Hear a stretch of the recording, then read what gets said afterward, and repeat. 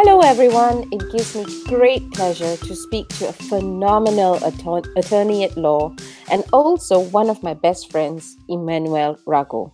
Emmanuel is a partner at Wilgen Luxembourg Law Firm, and she also heads their data protection, intellectual property, and technology, media, and telecommunications practice group. Quite the portfolio, but not quite yet.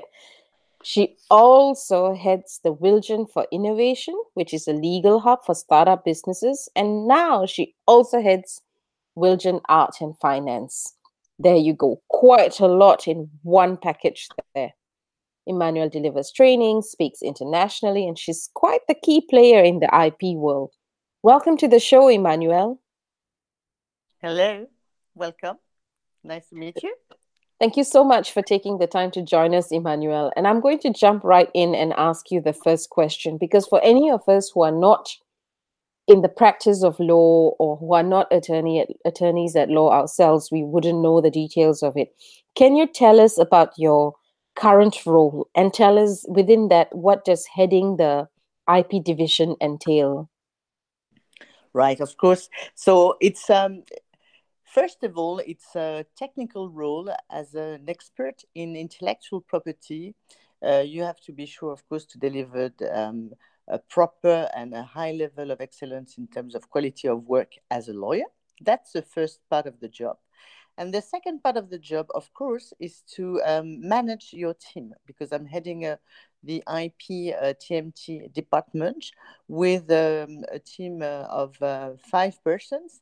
And so you need to have a full collaboration and cooperation within the team. And you also have a role of developer in terms of business development. IP means work in relation to trademark, but also in relation to patent, but also in relation to design and model, copyright. And it's on both ways advisory work, but also litigation work. That's it. Well, it did sound like quite a fair bit already.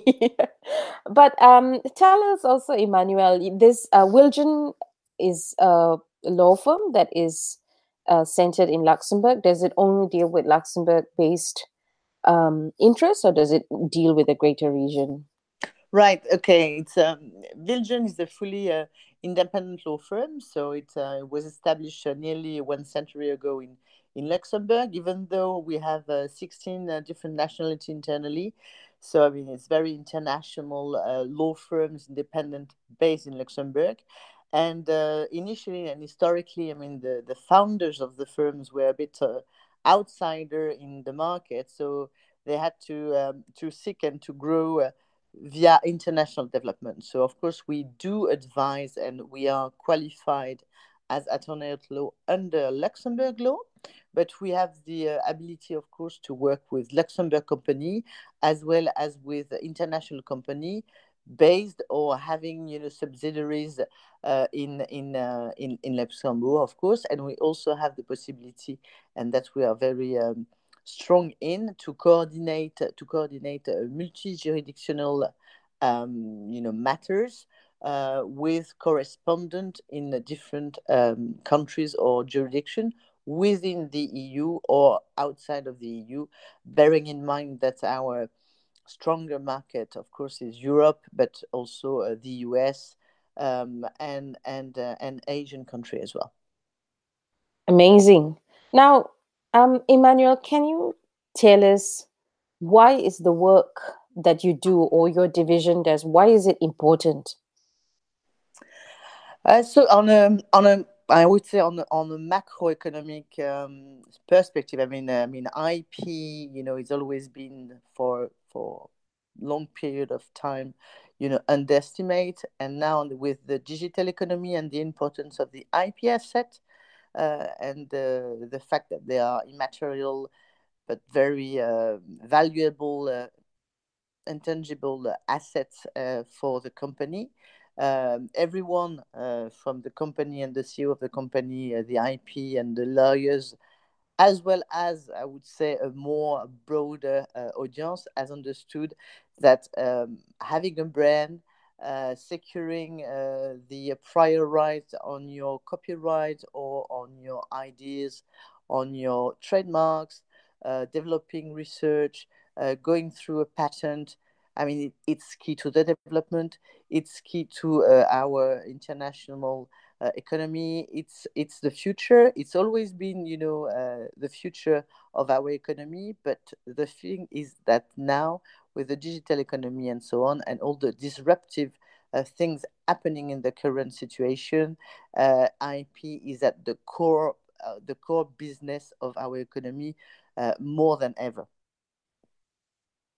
I don't know Okay. whether I was clear on that.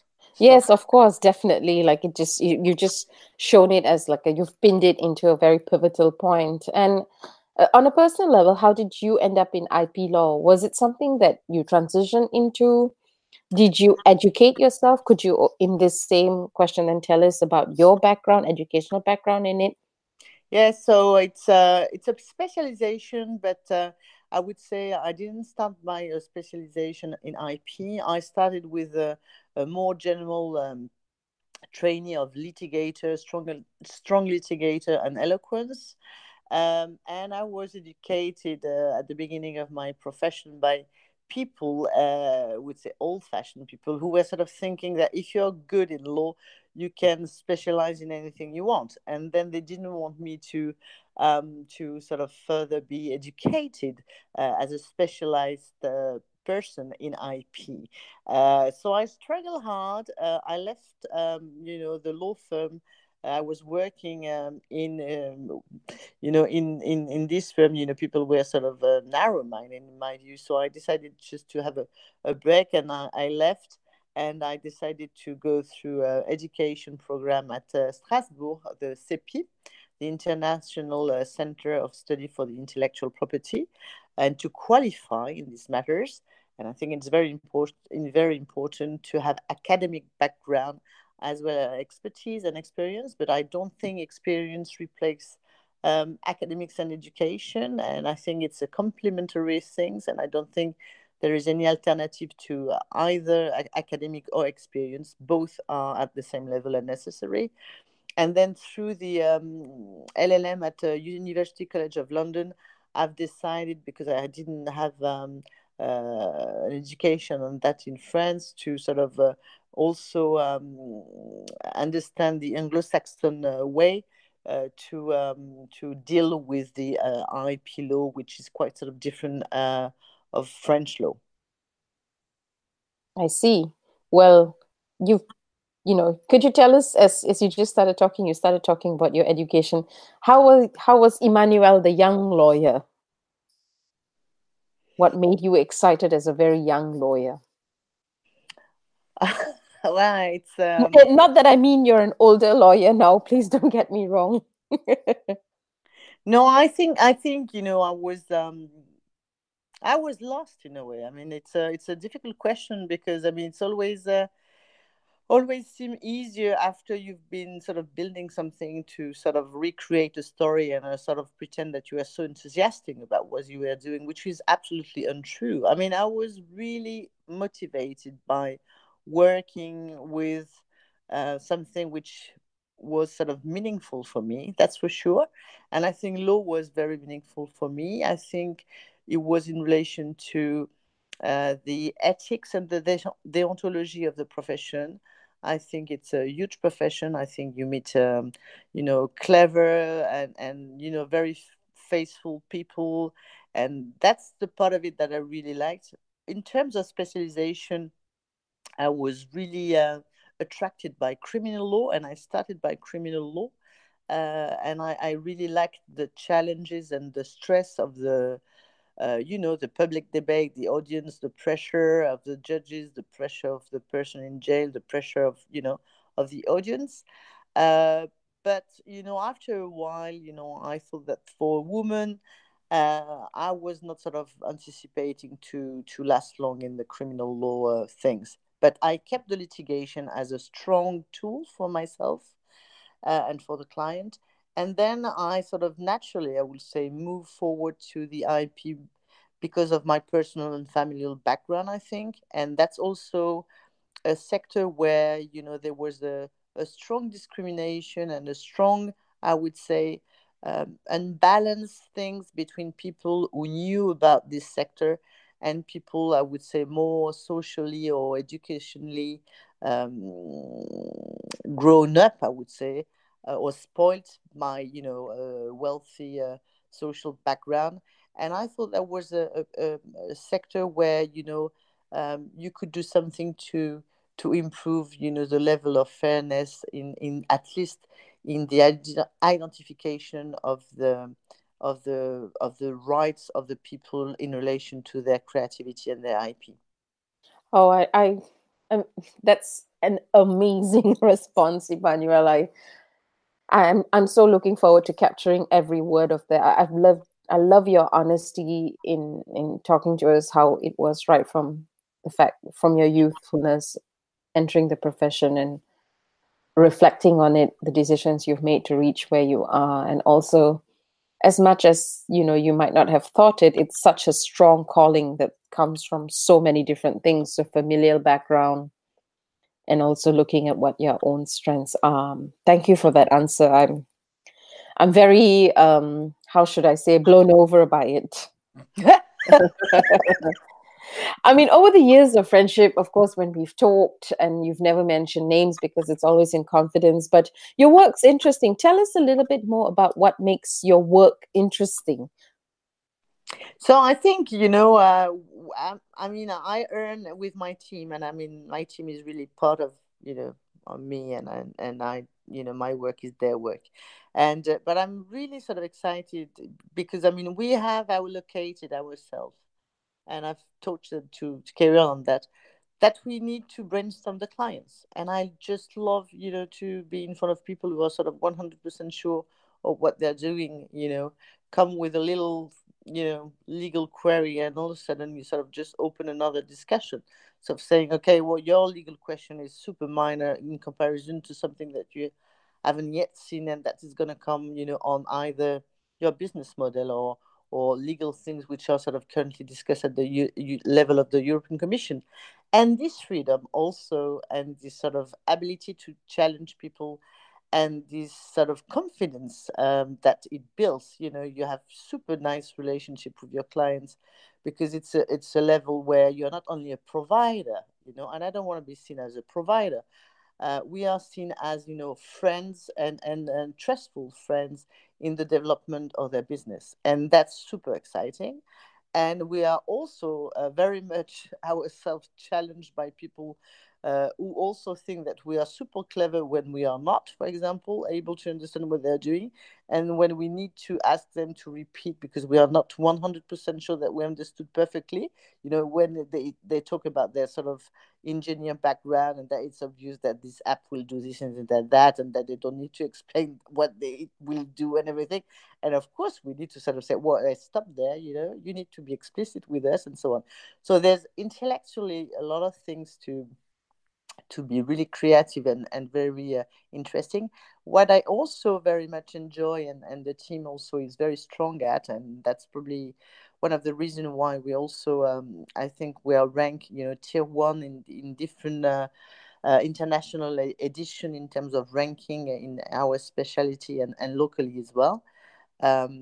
It's also because of the research and the quality of the research that we do, legally speaking. So the level of quality and the excellence which is required internally is super high. So that's why we are, tier one in our specialty, our department. I mean, my department is tier one, band one in two of the major international publication, ranking by country and by specialization, leading individuals. Is there anything you don't like? I don't like too much spending time in figures. So, I'm happy to have an excellent finance department for that. Yes, we all have to have one part of it, which is the pain point in all that we do, for sure. Um, I want to ask you what you would consider a success in terms of yourself professionally. Could you give us some insights. I think success is, success for the client. Of course, you enjoy the success of your client. I have to say that what I have just described before leads us to have currently, and since the last 7 years already, at least, I would say more than a 90%, um, rate of success in our litigation, which is just amazing. But it means what? It means that, first of all, we do not advise people to do litigation when they don't need to do it. So it means that we are not running after hourly fees and pushing our client to do litigation just for the sake of doing litigation. So we have alternative ways of creating a good solution for the client when the litigation is a bit tricky. But also we are able, when we are defendant, to find the proper procedural or weak point for the other party to be able to win the case. And of course, when we are applicant and we sort of advise our client to go for the litigation, then it means that we are 100% sure to win the case. So that's something which is really rewarding, I would say, in terms of our profession, but also the ability to be able to be asked to be speaker to international conferences on new topics where some of your colleagues would sort of say, well, we don't know that much on this, so it's too early to speak on that. And I think we don't know a lot of things, but sometimes you have to position yourself and to think a bit hard, and to find a way to express your view, even though you're not 100% to be right, but at least it makes you still improve your ability to understand new things in this world. So we have the chance to have a job and a profession where nothing is really repetitive, and at a certain level, depending on how you work, I think you sort of valorize the knowledge of the team, you valorize their research, but you're also able to valorize their creativity and their agility in their mind. So I we're mean, very lucky. from the way you're speaking, you obviously enjoy being a team player quite a fair bit. That comes through very clearly, and you've really enjoyed working with your team and managing them. Is that something that you particularly like in what you do? Oh yes, you can. You have to be really cautious about the fact that when you lead a team of 5% dedicated to IP full time and TMT, when you lead a team of 8% only on innovation for startup business with different profile, because then it's people who are doing corporate tax, employment that I'm managing. You cannot just be seen or yourself as a diva and so on. I mean, you build things just because you've been sort of able to avoid conflicts in your team, and makes it work on a day-to-day basis, and not only when it needs to be because there's a lot of stress. So on a day-to-day basis, I believe strongly that we need to have pleasure to work together. And of course, the team could be different with others people and so on, but it's a team game. Certainly, I've never seen myself as a diva, in what I'm doing. Well, you definitely are not. That I can assure you. Can you tell us a little bit more about what you do under the innovation banner at work? So for the innovation, what we're doing, we are strongly supporting the ecosystem in Luxembourg. So it means what? It means that we have set up a team, a dedicated team. We have entered into different partnership with all the incubators in Luxembourg, either public or private. And so concretely, we do a lot of legal services for free, meaning pro bono, to a certain level. I mean, to a certain extent. But also, we are able to organize, events like a CEOs only startup, at our premises. We do have, which creates a network among themselves and between themselves. We are also able to introduce people to each other. Sometimes there's a project with a fundraising where we know someone who can be interested, then we do that. We are also very active in the promotion of the it's not really innovation. I wouldn't put that under innovation, but on the sort of woman thing. So we have a team of Vision for Women, which I'm part of it, and I have forgotten to mention that. But so I also play a role on that. But so it's being a sort of 100% sure that diversity is always taken into consideration in the project, of course.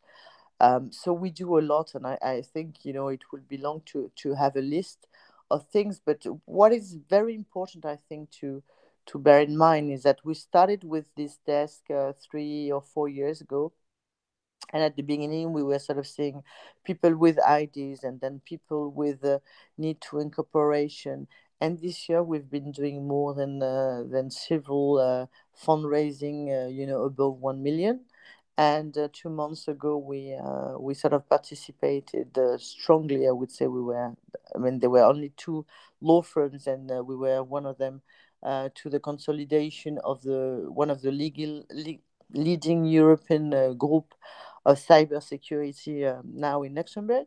So there was a private Portuguese private equity fund who was targeting someone in a company in Luxembourg, and we were the advisor of the Luxembourg target. So we've been sort of, preparing the commercial deal as well as the corporate documentation and so on. So it's several million of acquisition consolidation. So I think we have shown, and I think Luxembourg also is showing that it's not only a word of having a startup ecosystem, but we can create not only incorporation economical project interesting, but also at a European level, we are now able to have the first one of the first leading group on cybersecurity in Luxembourg. So it's not only small startup business, but through the process we can consolidate startup and have a growth which is very important in 3 years. And It's grown quite fast. yeah, fast, but I mean, they were lucky. But we can also speak about project which didn't work at all. So I mean, there's always a good and bad project. There's always the con, which Yeah. actually brings me to the question where I was going to ask you an overall, and I ask this to everyone that we interview on the show. It's, what do you consider a failure? Because just as much as you talk about successes, it's important for us to learn from what you consider a failure. Failure. I don't know. I mean, failure. Yeah, of course, I've experienced what I mean, when I sort of went through, I probably thought it was a failure. But I mean, thinking about, I mean, nothing really relevant will sort of occur to my mind, except that you learn from your failure. So after all, what is a failure if you learn from it? It's not a failure anymore. But would say, what is more disappointing, I think it's more when sometimes you're on a strong long-term relationship, and you anticipate on project or things which might sort of go um, on a wrong direction, and you sort of draw the attention of people and so on, and they have sometimes they don't have their sort of minded open enough to listen and to involve their lawyers sufficiently early. That's a bit, it's not a failure for me, it's just disappointing. It's just sometimes you sort of say that why do people sort of fear so much their lawyer in Europe, or think it's going to cost them a harm to I suppose prevent it's yeah just a just to preconception. Hmm? yeah to prevent them to to be assisted from the beginning, just to avoid them to sort of be in a strange situation where sometimes it's just too late. And it's not only about litigation, it's just about how you build your own project. And that's something which is not a failure, but it's sometimes very disappointing. Hmm. Emmanuel, we've talked a fair bit about you and how you've gone on professionally and the many aspects to you as a person, obviously, besides your job. I know you're very strongly linked to your family and you're a very big presence and player in the whole setup. And on the hobby side, I know you're very invested and interested in the art scene. Can you tell us about how you're involved with it? I know you come from a family of artists. How has this influenced you? How do you contribute? Could you take a few minutes to talk to us about it? Yes, as you said, I mean, art has been always a part of my life, since I born. So it's difficult to sort of identify precisely the role that it still has. But I mean, personally, I mean, I could, spend, days and months in a row to go to the movie and so on. So I'm never fed up with art, and so I sort of decided to get more involved, not as a decision, a rational decision, but I really fell in love with. For me, what is very, very major currently in Luxembourg and in Europe, it's contemporary dance. So I go very often and I see a lot of things on that. And I've been sort of writing reviews, for a weekly magazine here in Luxembourg called Letzeburger Land, in French. I mean, me writing in French, but the magazine is not itself in French. But so review on the contemporary scene in Luxembourg, which for people who know that Luxembourg has been taking a sort of significant part in the financial co-production of the contemporary creation in Europe, which give us the possibility to see, amazing world premiere here in Luxembourg. And so again, we are very spoiled, but writing on the emotion that dance can sort of provoke, and having a glance and having an analysis of what's the message behind, and if you've got sort of references, references to implicit references to movies or to theater. I think it's super interesting. Oh, that's amazing. I know you were always my inspiration to keep watching all the movies that were out there. You always knew all the new things that were happening. But it's lovely to see the pursuing of your career, enjoying your family and also having a hobby that you can be passionate about. As we draw the interview to a close, Emmanuel, I asked this of you. If there was one bit of advice that you would share with our listeners, what would it be? An advice, okay. Well, my advice is just don't give up. I love this song anyway of Peter Gabriel as well and Kate Bush. But so either my advice is to re-listen to "Don't Give Up" and to "Don't Give Up" as well. That's my message. You suddenly made the sales of his particular album go up now by just saying this. Emmanuel, it was such a joy to speak to you. I love having learned new things about you through this interview, and I'm sure the listeners are going to be super psyched to hear all the great things you've done. I'll have your contact details for anyone who's interested to get in touch with you, be it about the practice of law or about dabbling in the art scene. I thank you, Emmanuel. I wish you a great rest of the day. Thank you. Thank you, Sham. Thank you a lot.